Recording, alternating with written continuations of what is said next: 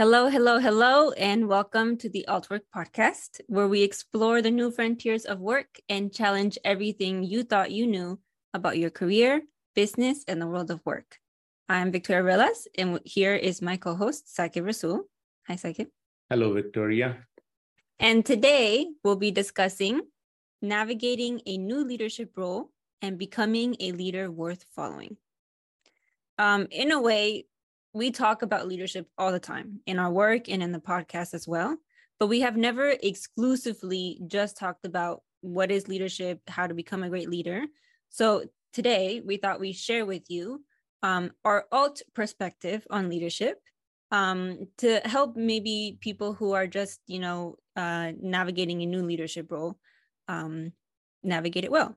So let's see how alt our perspective is, yeah? Yeah, that's right. So since this is such a big topic, I have a lot of questions I've written down for you, Sakib. So why don't we start from the beginning and lay some groundwork? Okay. So what does leadership mean to you, Sakib? Like when we talk about leadership, what are we talking about? That's a good question to start with. I want to, instead of just diving into the question, I want to do something interesting. I want to hear your opinion. Being a young leader yourself, when you hear about leadership, what does it mean to you? Maybe let me start by listening to you a little bit and form my thinking on such a big question right off bat. Okay, sure. When I think about it, I think that, when someone is like promoted to a leadership role, I think it's usually because that person is willing to take responsibility for a bigger concern, right? So they're now in charge of like a team or a bigger project. And it is because they have shown or proved that they are willing to take responsibility for it. Their care is bigger than just themselves and their work, but about the team and about the whole business doing well. Yeah. So that's what I think. That's what comes to my mind. I think it's right on the dot. Maybe let's just say leadership is three things. Let's start with where you started. First, leadership is taking responsibility for messes that no one wants to take responsibility for. Yeah. First thing. Second thing, ask questions that no one wants to ask. Why there is so much mess? What's going on here? Why are we continuing with practices that don't deliver? And so on. Number three, we could say that leadership is really about taking breakdowns, like dissatisfactions, and turning them into breakthroughs, like problems into opportunities, not just for yourself, but also for others, or maybe first for others. And yourself gets taken care in the process of taking care of others. So three things: taking full responsibility, free choice responsibility, not responsibility like an obligation, right? But you freely are willing to enter into messes that no one else wants to enter. You're willing to ask the questions that no one else wants to ask. And what did we say, number three? Bringing possibilities to breakdowns. Right. Taking breakdowns and transforming them into breakthroughs and helping your people walk the path of breakdown to a breakthrough. Yeah. Maybe let's start there. I like those 3 points. So let me ask you something about, I think, point number 2. What questions are you talking about? Like you said, ask difficult questions that no one wants to ask, right? Like what type of questions? Difficult. What happened normally in enterprises, even in startups, that people get set in their ways. Maybe they bring their ways of being from previous jobs, from previous roles, and people really get fixed in their ways. And as people get fixed in their ways, certain kind of a waste becomes hidden. Okay. Certain kind of waste gets ignored. Sometimes there are certain tussles among departments and leaders, or there are ineffective processes, or too many TPS reports, or certain there are sacred cows to worship in corporate systems, like you can't question X, or you can't question why certain department is doing what they're doing. You can't question it because you're trying to please someone. So asking difficult questions about what's going on here, what is the history of this matter, where does this come from, who is affected, what is the real cost on the enterprise, what is the cost for individuals, what is likely to happen if we don't make any change. Oftentimes there's one question that what is likely to happen if we don't make any change is largely ignored. Yeah. So these are maybe some of the opening questions that I can propose, that you take a look around and take responsibility for messes and begin to ask questions that no one has been willing to ask. I got it. I understand better, because it's sounding to me like listening for hidden resignation. Right? And resignation doesn't want to be called out. Resignation wants to hide. So asking the question of like, no, why are we doing this like this when we can see that like it's not really working? Right? Yeah. Okay. Let's expand on this a little bit. When you say maybe the meaning of what is a hidden resignation is accessible to you and I, but for the sake of our listeners, maybe we should say something. How do you mean by resignation? And how do you mean by hidden resignation? Well, I guess resignation is always hidden, though. Or I mean, most of the time it is. Well, sometimes it's pretty obvious, right? Sometimes it's like, I don't see any possibility and there's nothing hidden about it. True. So say something about what do you mean by resignation?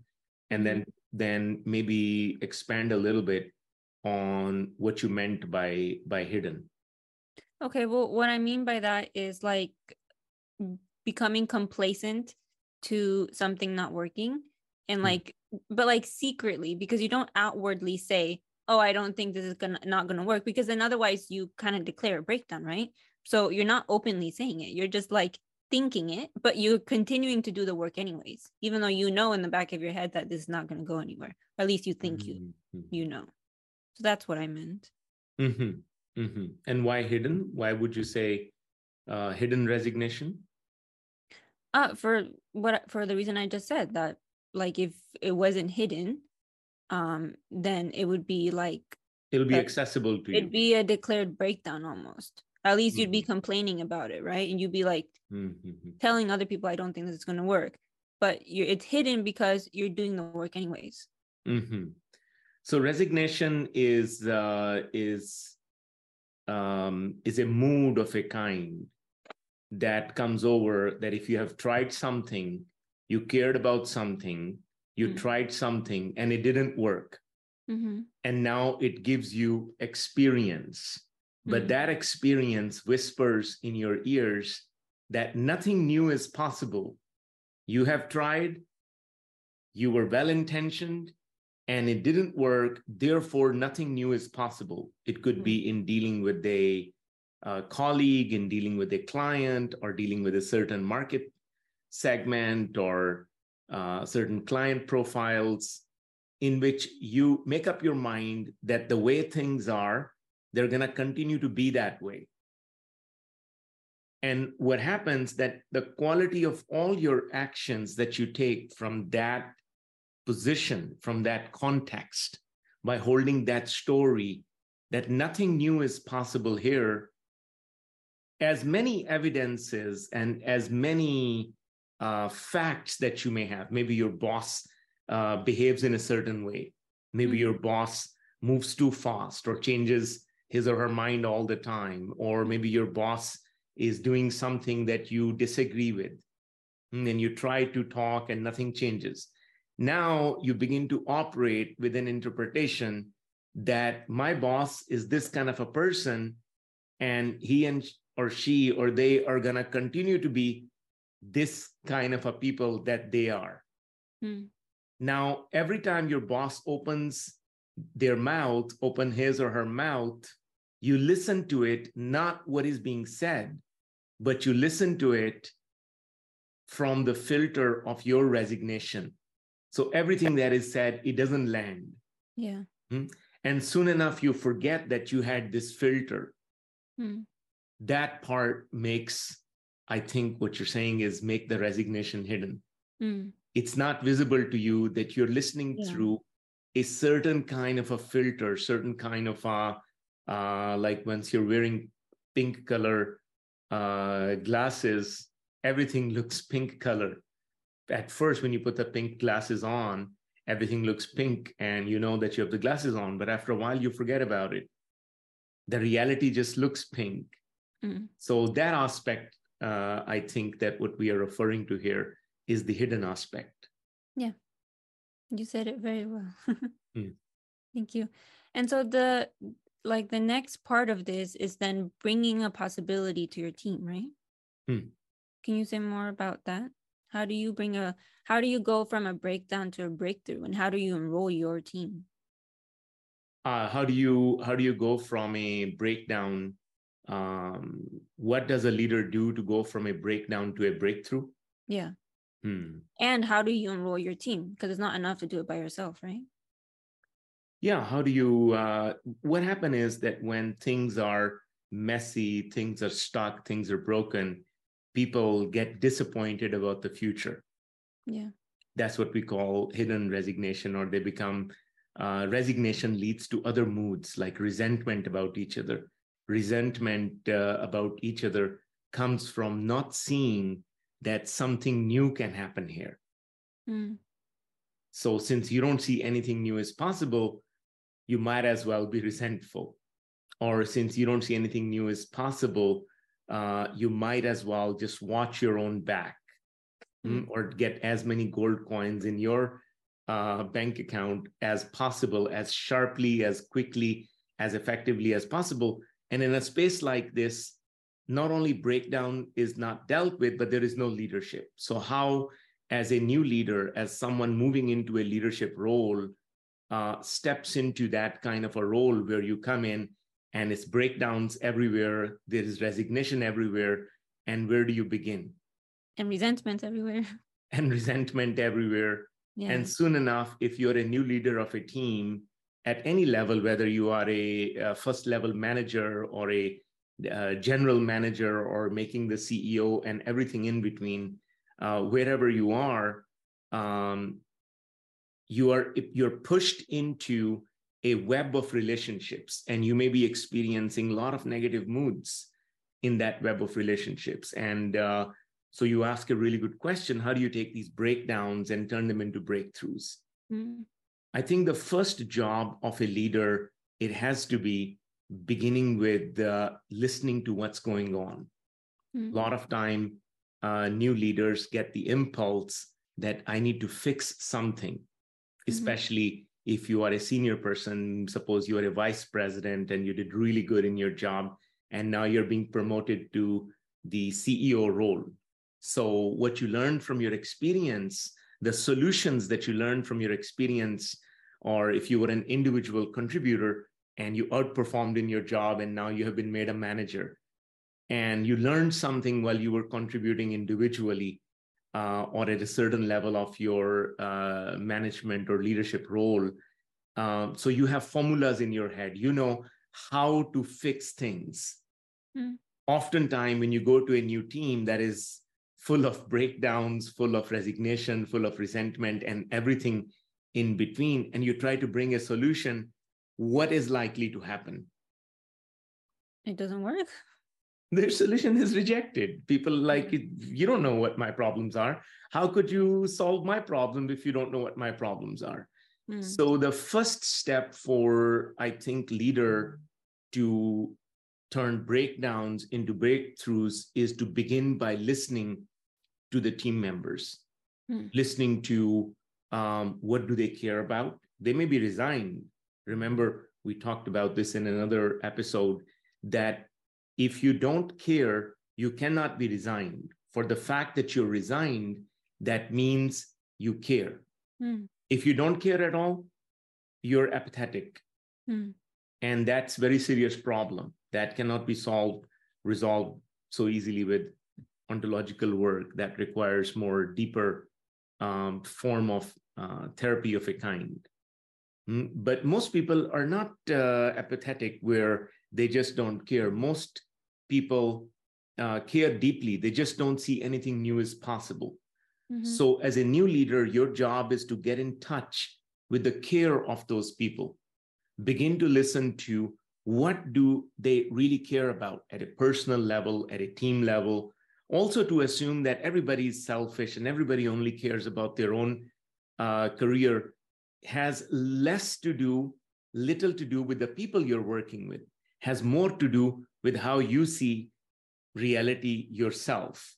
And so first step is to begin to listen to and one more thing, we're talking about care not as some kind of a touchy-feely thing.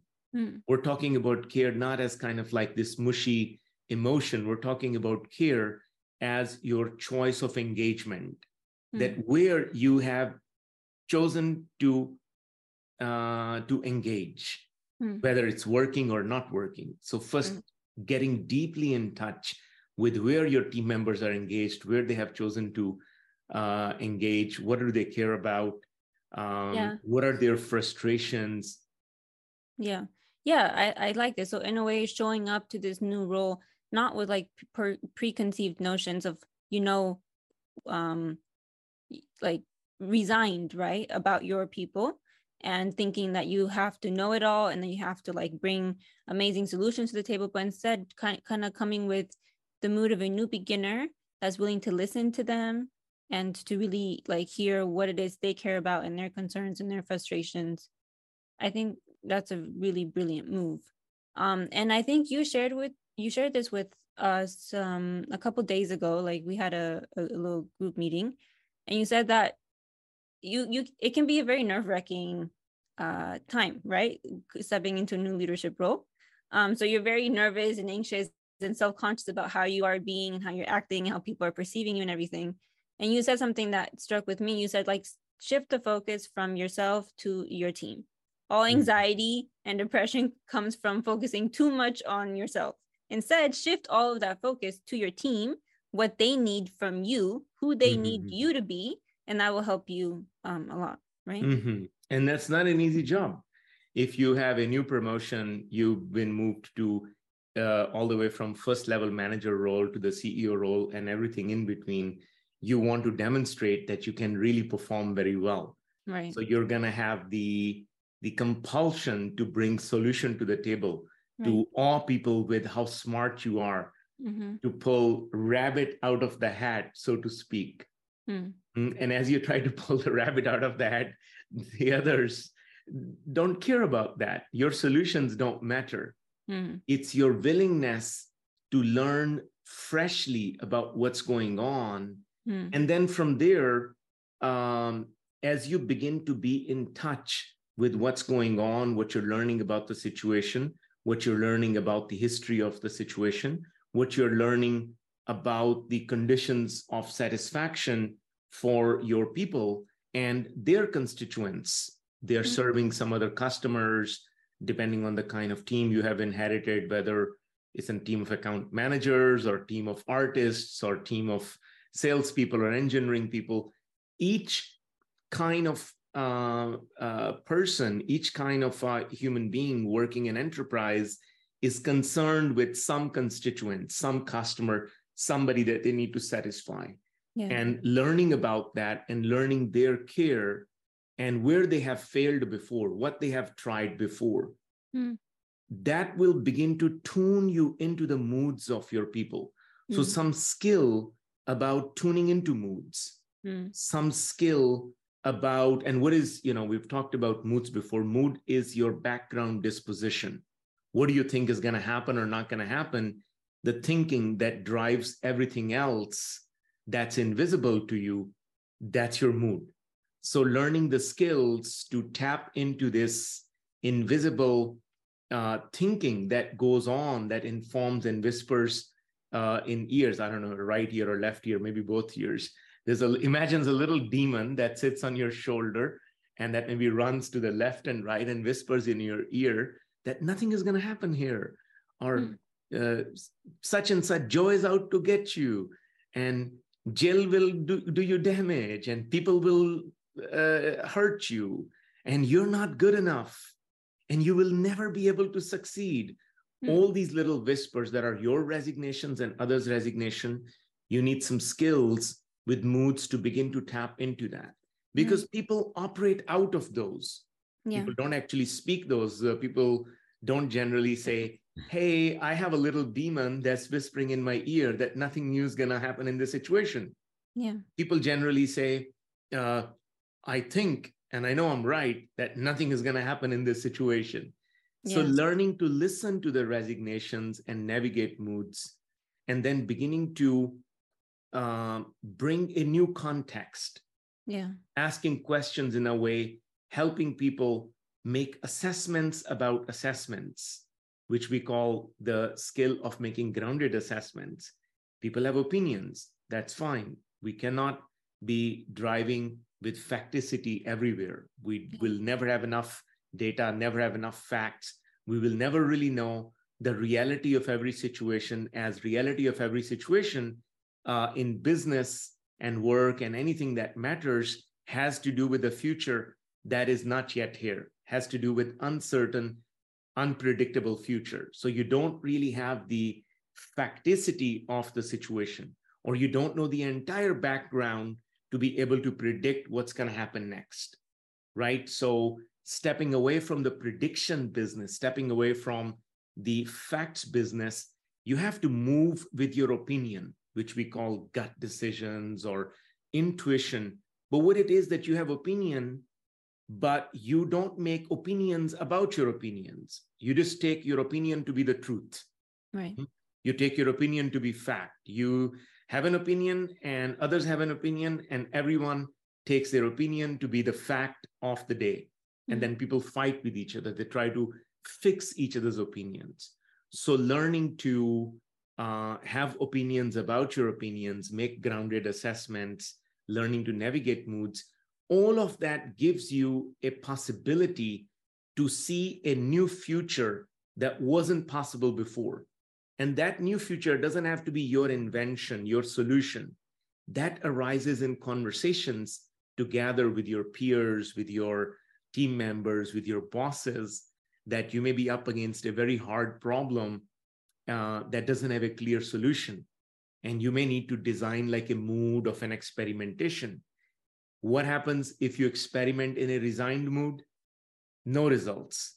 So leaders' job is to not only set up the experimentation matrix, is to design the mood for leader's self, for himself, herself, and then design a mood for the whole team that is overarching mood over the whole experimentation in which new solution will be found.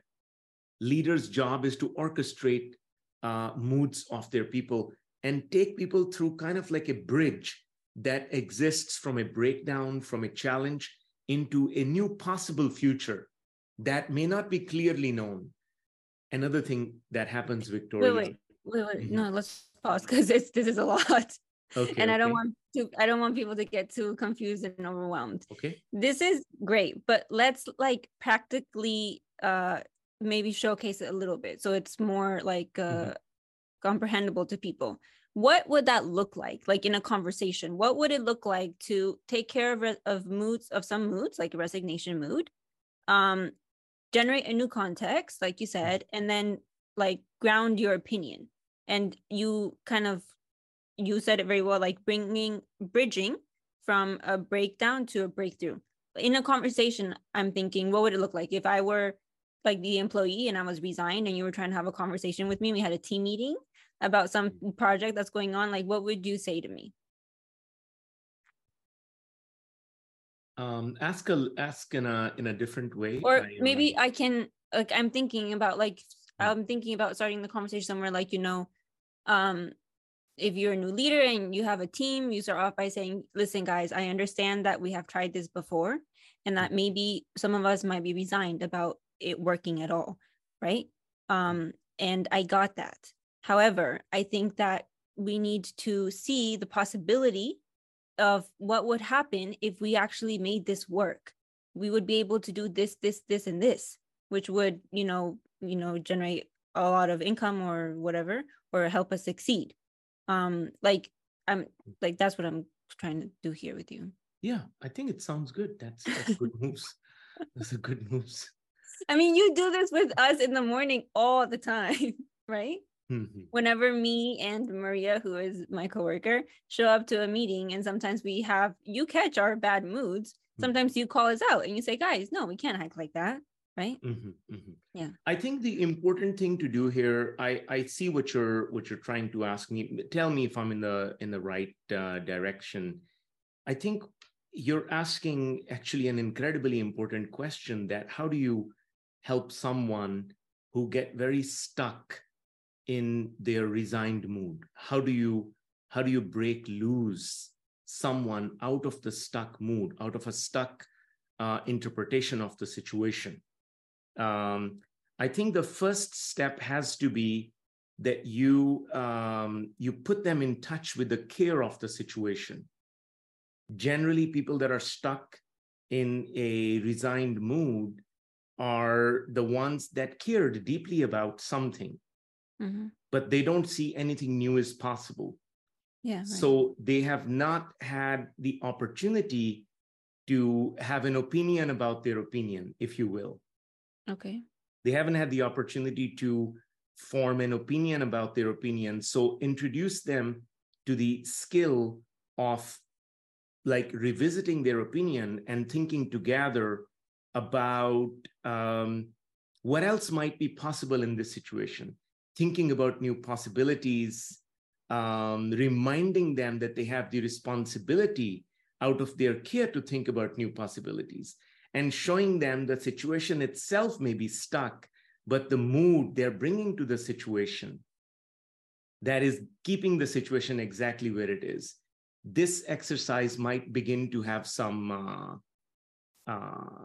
begin to shake loose the stuck interpretation. Is that what you're? Yeah, I think that's okay for now. Let's move the conversation to a different place. Let's talk about what makes someone worth following. Like, what makes a leader worth following? That's a good question, especially if you're just entering a new job, a new role. The question must be on your mind, what makes you worth following? Yeah. I think this question, we should look at like, what kind of leader is not worth following? Okay.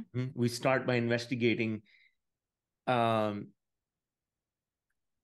think the leader that is not worth following is someone who is still operating from the industrial era 20th century management skills, which was predominantly around control.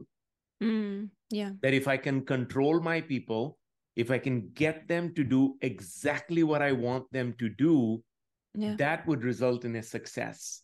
Yeah. That kind of a leader who's full of ideals and full of solutions and full of sureties and certainties is not a leader worth following, is a leader that is bound to frustrate his or her people.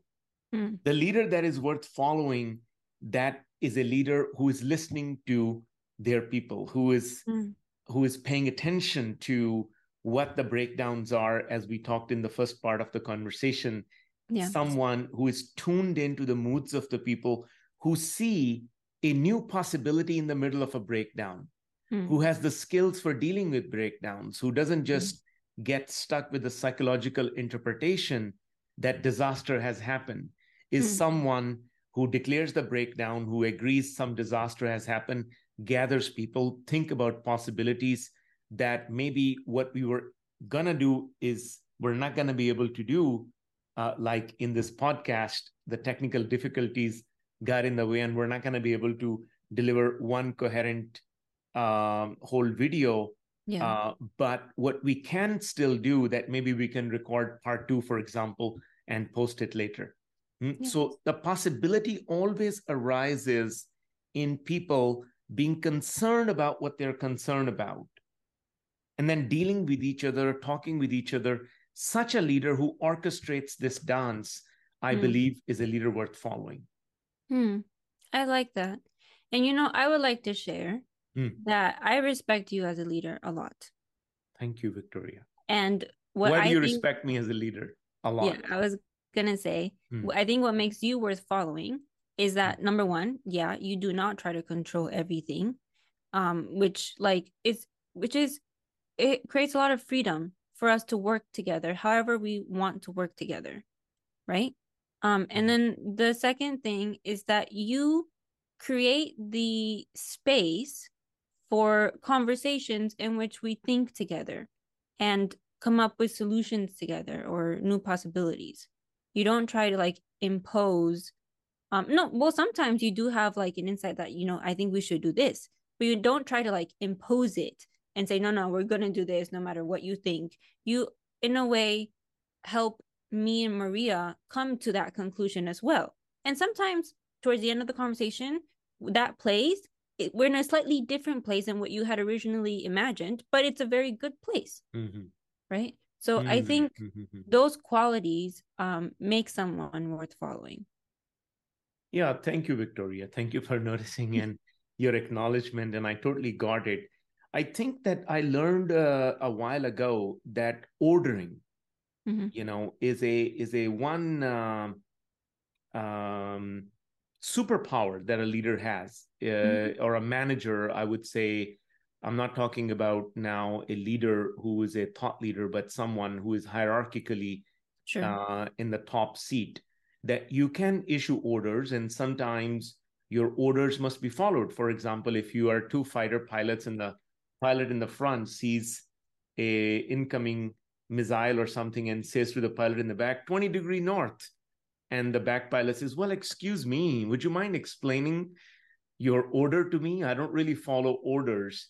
Then the plane is hit and you're gone. So sometimes when there's an urgent action going on, there is a place to give orders and follow orders.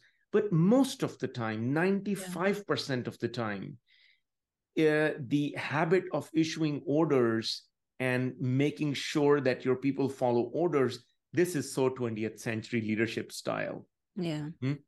Leaders that think that ordering is the only skill they got, those leaders are in big trouble.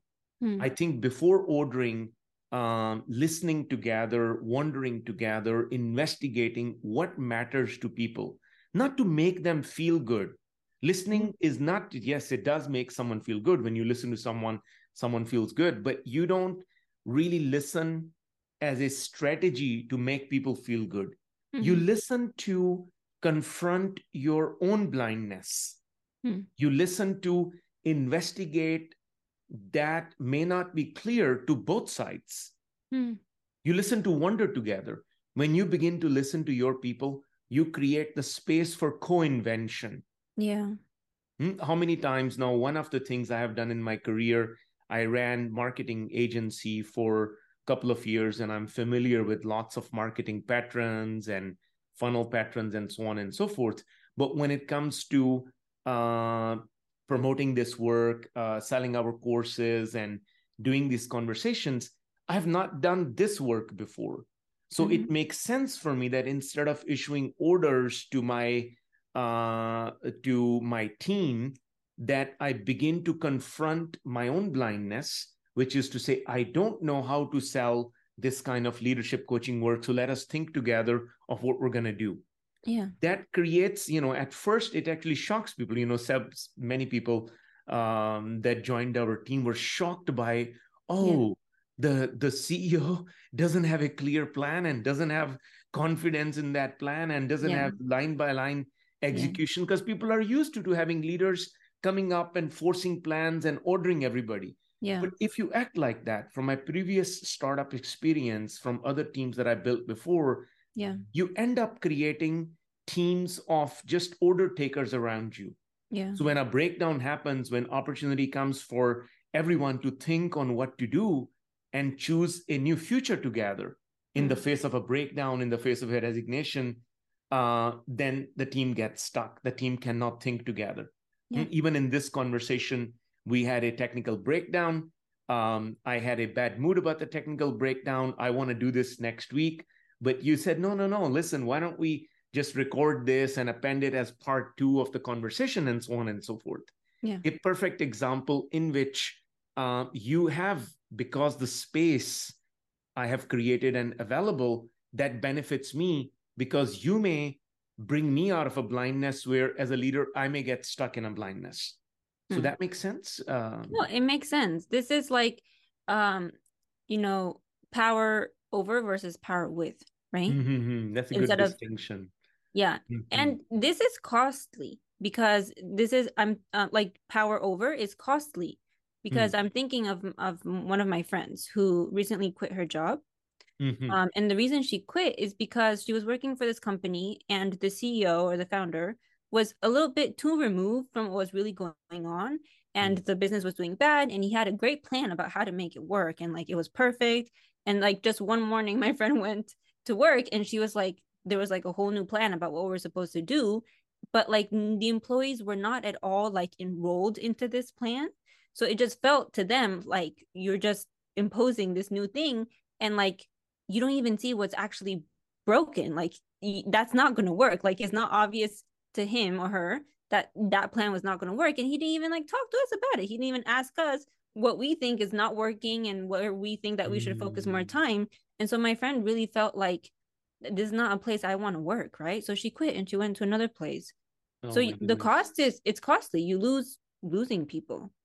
I'm sorry to hear your friend went through that experience, and maybe you should offer your friend to speak with the CEO. She's already left the place, Yeah. so it may not be her concern anymore, but it's a good idea to speak to the CEO, because oftentimes people that issue orders like this, that come up with, leader goes away in a cave, comes up with a perfect vision, comes down from the mountain and gives his or her people, and it's generally his, but could also be her. There's no male part of the species doesn't have dominance over tyranny. It could be either way. So leader comes down, but generally, historically, there has been men or that have come down from the vision quest, and now the vision is clear, and now the leader's job is to push this vision, Jack Welch style, onto his people, and whoever doesn't get aligned, remove them, cut them out of the game. But what's happening these days, that people, in reaction to leadership style like this, people are quitting. People are saying that this is indignity, I will not stand for it. We need to help your friend and the chief executive and everyone across the board, because I believe that chief executive had good intentions. Chief executive was probably worried about the future of the organization, worried about some challenge, and felt that it was his responsibility to come up with solution. And while trying to take care of the organization, of the people, such a CEO ends up injuring the people, because now people cannot co-own the solution.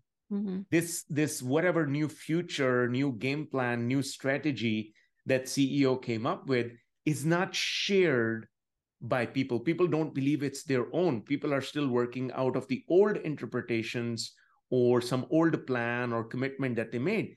And people are going like, wait a minute, I'm doing great work. Now you're telling me all the work that I have done is irrelevant. And you got a new plan. You know what to do with this new plan. You can take it and live with it. And thank you very much. I will go work somewhere else. With good intentions, the road to hell is paved. And this leadership style, like you said earlier, is very like in the past. It doesn't work anymore with the new generation that is starting to work also, like my generation. I don't think we will really put up with that. I'm curious, why wouldn't you put up with it? Why wouldn't your my because generation? there's too many options. We can just quit and go somewhere else. And also there's not as much like loyalty, right? To like specific companies. So, yeah. Okay. Yeah. Okay, but let's shift gears a little bit. So people who are stepping into new leadership roles are most of them are stepping into like maybe a executive manager role. Okay. We make a really interesting distinction between a manager and a leadership that I think is really helpful. Can you share a little bit the difference between being a manager and being a leader? Yes. I think that we did we talk about it in the first part we did? Maybe not. No, Okay, let's but touch base on it we briefly. did like share a post on LinkedIn about it a little bit. Manager is someone whose job is to maintain stable recurrence. Like a mother in the house, you have the responsibility, or father in the house who has the responsibility of maintaining the stable recurrence. The bills are paid, the gas is working, the electricity is working, the garbage, the whole thing. So there is a stable recurrence going on. If it's an engineering team, you're delivering software bits, and if you're a marketing team, you're generating leads. So there is a stable recurrence going on. A breakdown interrupts this stable recurrence. Now the manager's job is to deal with this breakdown, to see what's broken, to see what's possible, to mobilize resources, and restore the stable recurrence. Leader's job is to see the stable recurrence going on that is not delivering results. So there's a bigger breakdown, but generally people are not in touch with that breakdown. Maybe the results that are not delivered have been accepted as a normal thing. Yeah. Maybe the waste that is in the space that is accepted as a normal thing. So leader's job is to produce the breakdown. Leader's job is to disrupt the stable recurrence that is not delivering satisfaction, and is to disrupt the breakdown, to ask the question, is to make a declaration that this is no longer working. So those are two connected but opposite skills to each other. Manager's job being producing the stable recurrence, leader's job being disrupting the stable recurrence. And just to remind you, my friend Chauncey Bell says there's a third role. We won't go into the details now, but it's important to mention that Chauncey says there's a third role of a designer who looks at what's broken and where the community is stuck, sees a new future, and designs a bridge, designs a path for people to go to the new future. The role of a designer is to design an alternative future that works. And maybe in small companies like startups, or greenfield initiatives, new initiatives in large enterprises, all these three roles fall to a single person. Yeah. The point isn't that you are going to be a leader or you're going to be a manager. Yeah. I think that if you want to be an effective navigator in corporates, in enterprises, in startups, then you need to learn both of those skills, or all three skills, of when to manage, when to produce stability, when to deal with the breakdown and restore stability so your team keeps operating, your company, your customers, your constituents, they continue to have the satisfaction they're expecting. And knowing when you need to disrupt the stability, you need to say something that wake people up. Maybe some group has been trapped in some kind of inequality or something.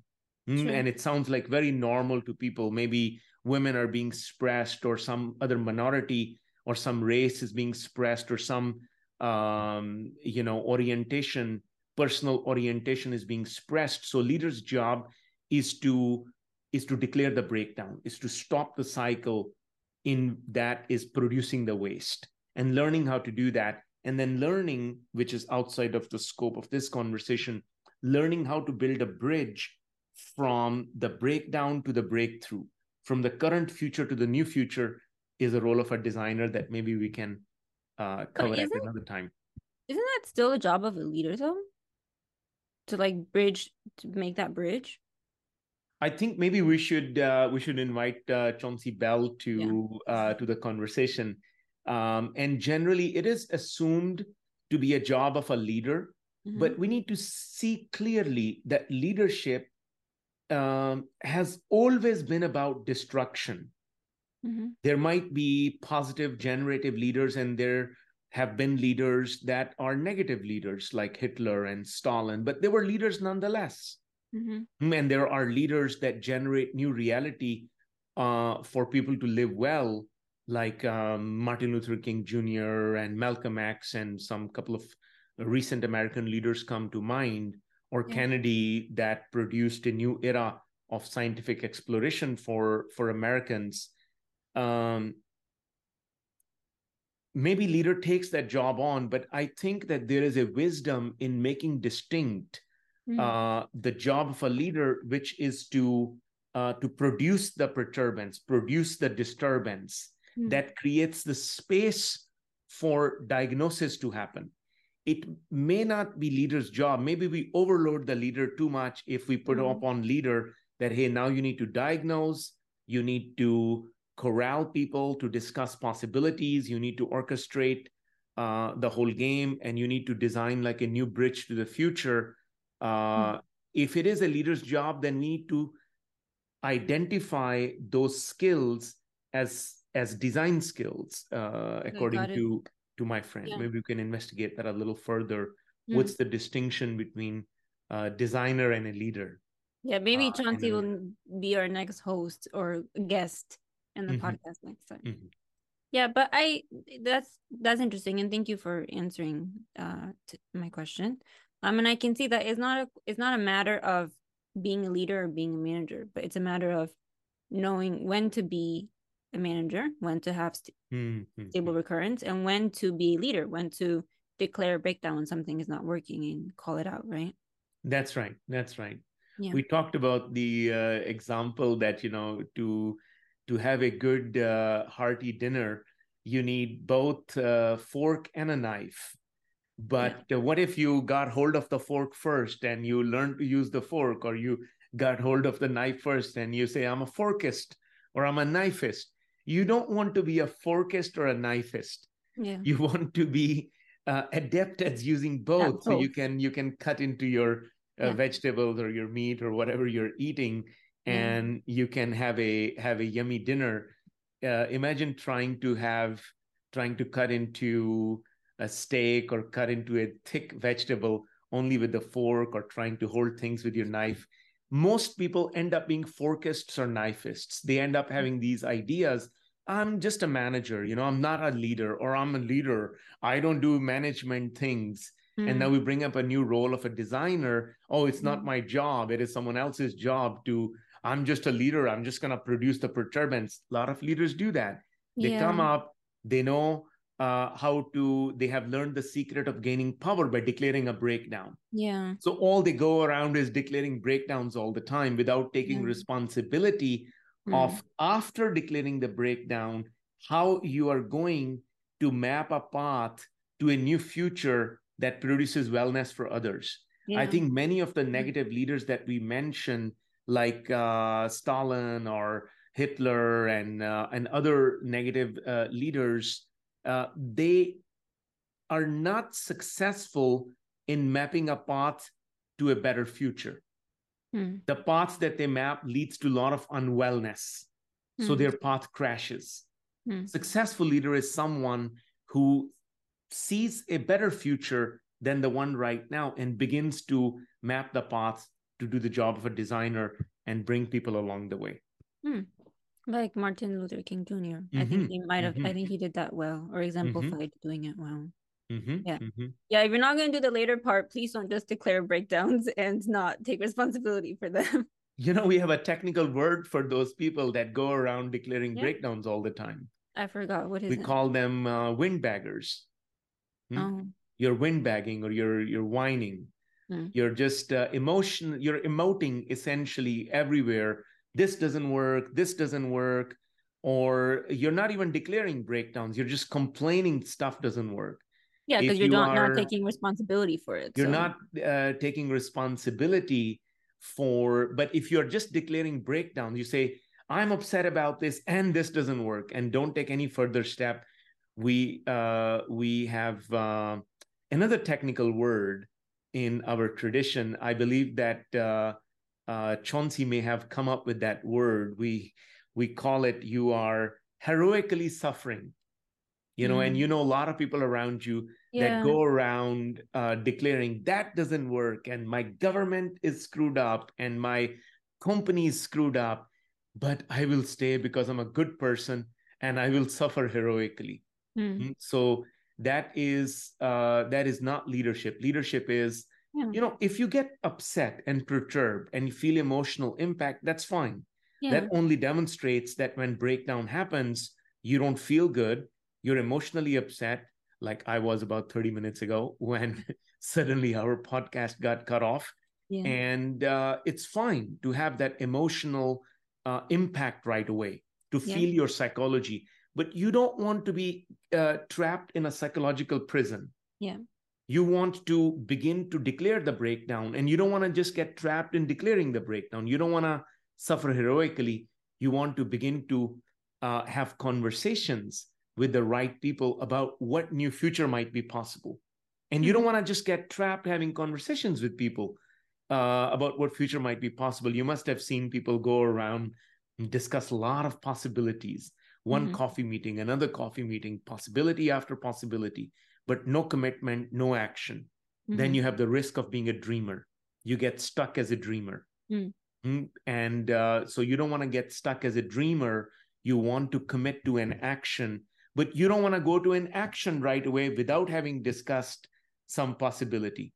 If you go to action right away and you don't discuss with your team, you don't discuss with your peers, you don't discuss with your mentors, your coaches, your advisors, then you have another kind of illness that we call hyperactivity.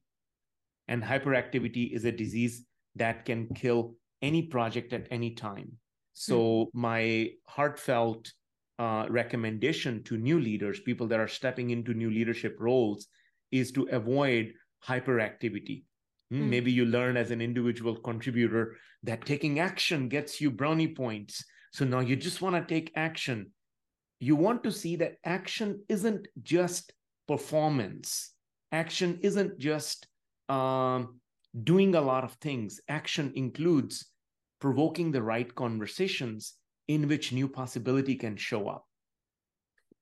Yeah, and having important conversations is, having conversations is very important. It's not something you should just skip and straight go into. Very important part of effective leadership, that you have important conversations with people yourself, and you provoke people to have those important conversations with each other.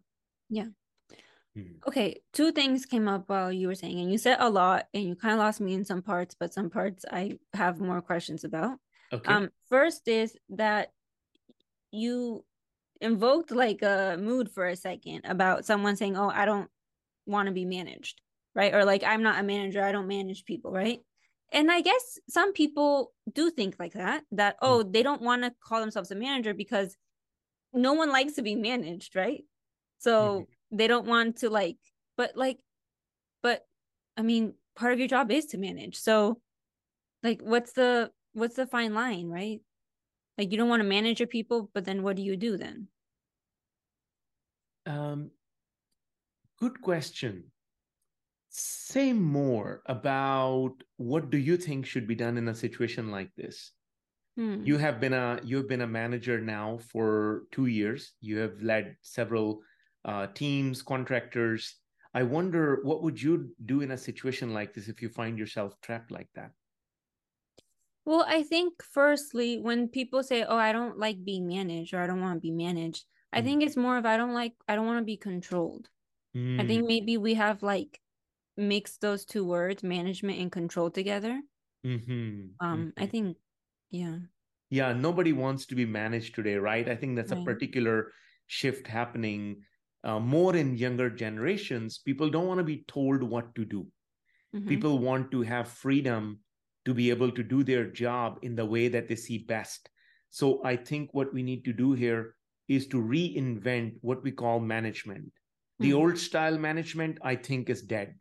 I think the factory style, industrial style, where the job of a manager is to be like a factory foreman sitting in the corner with your hands collapsed in up your sleeves and watching people who comes on time, who takes longer breaks, who's chatting with each other. It's like managing people's bodies and managing people's minds.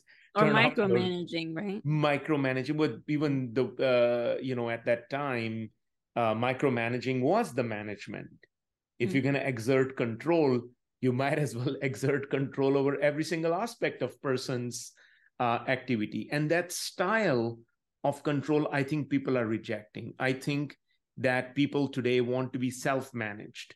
So a successful manager is someone who produces the space for people to manage themselves and not have to be managed by others. So manager then needs to learn a new skill, and we're shifting between the distinction of leader and manager.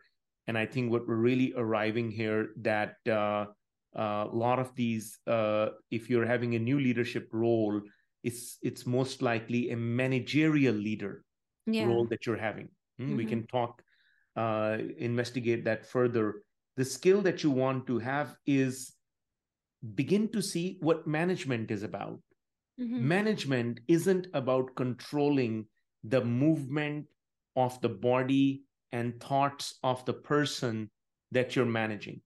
Management is about communication and orchestration of action.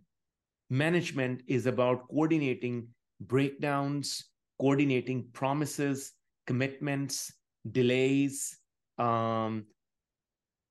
providing space in which this coordination can happen among people. If people get stuck, management is about helping people negotiate, work with each other in the way that their agency is not taken away. This skill of coordination is what I think is a new managerial leader in today's era would need to cultivate.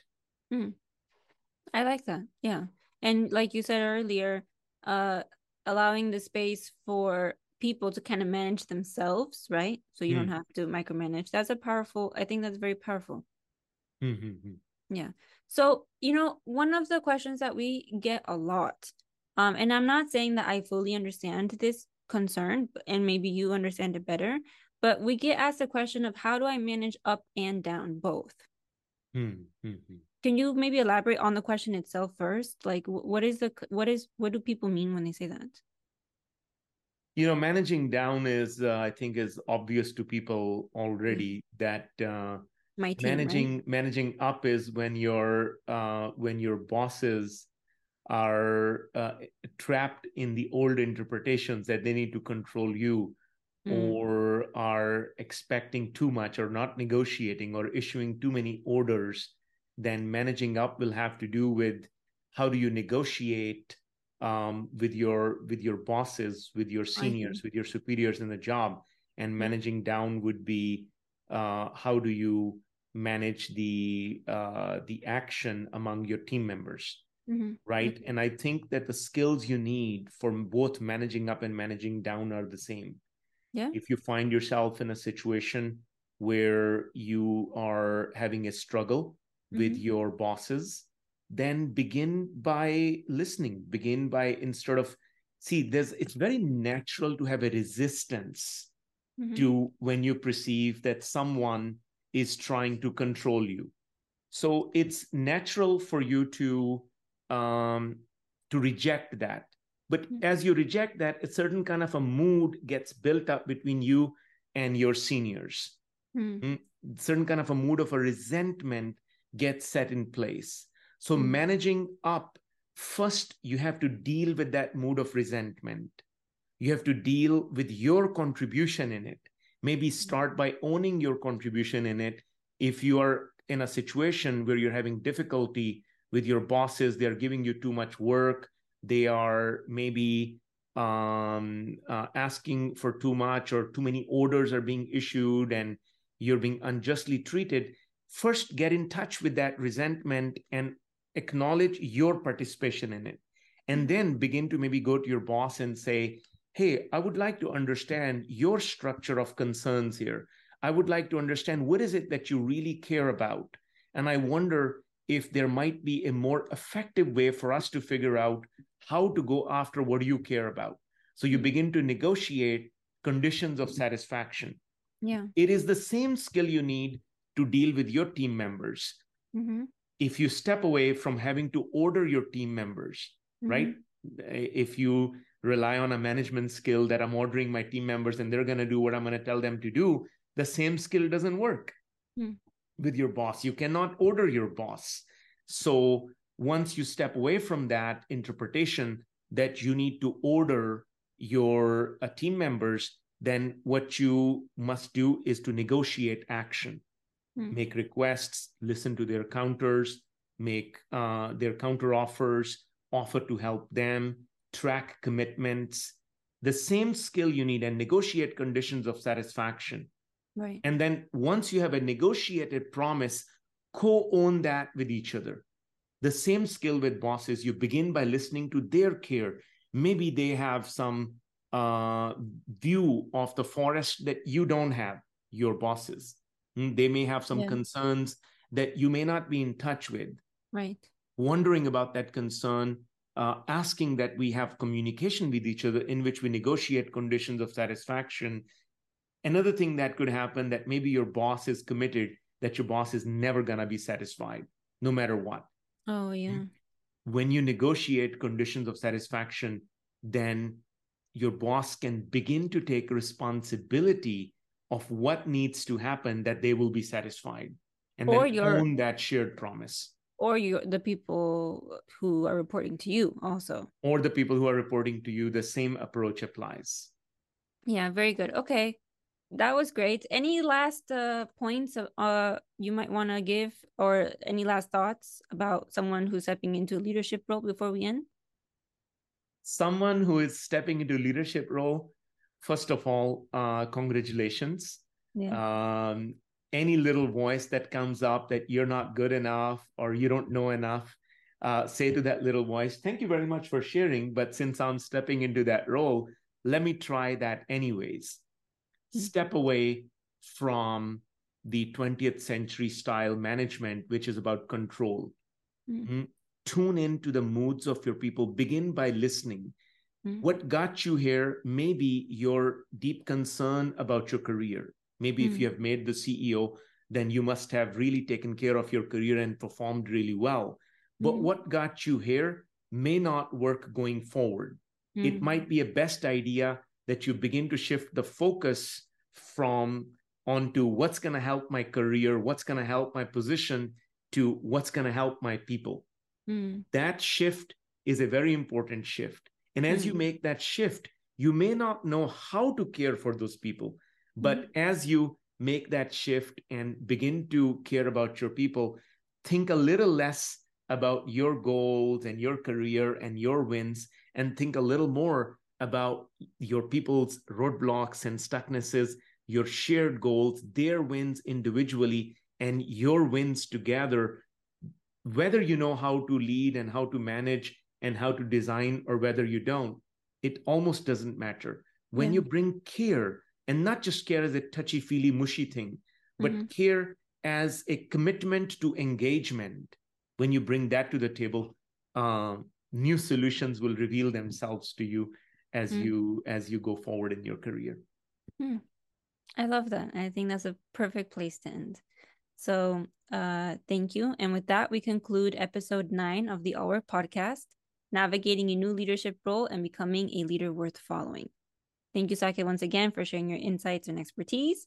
And don't forget to tune in next time in 2 weeks in the same place and the same time for more alt work conversations. I'm Victoria Reles, and this has been the Alt Work Podcast. Thank you, Victoria.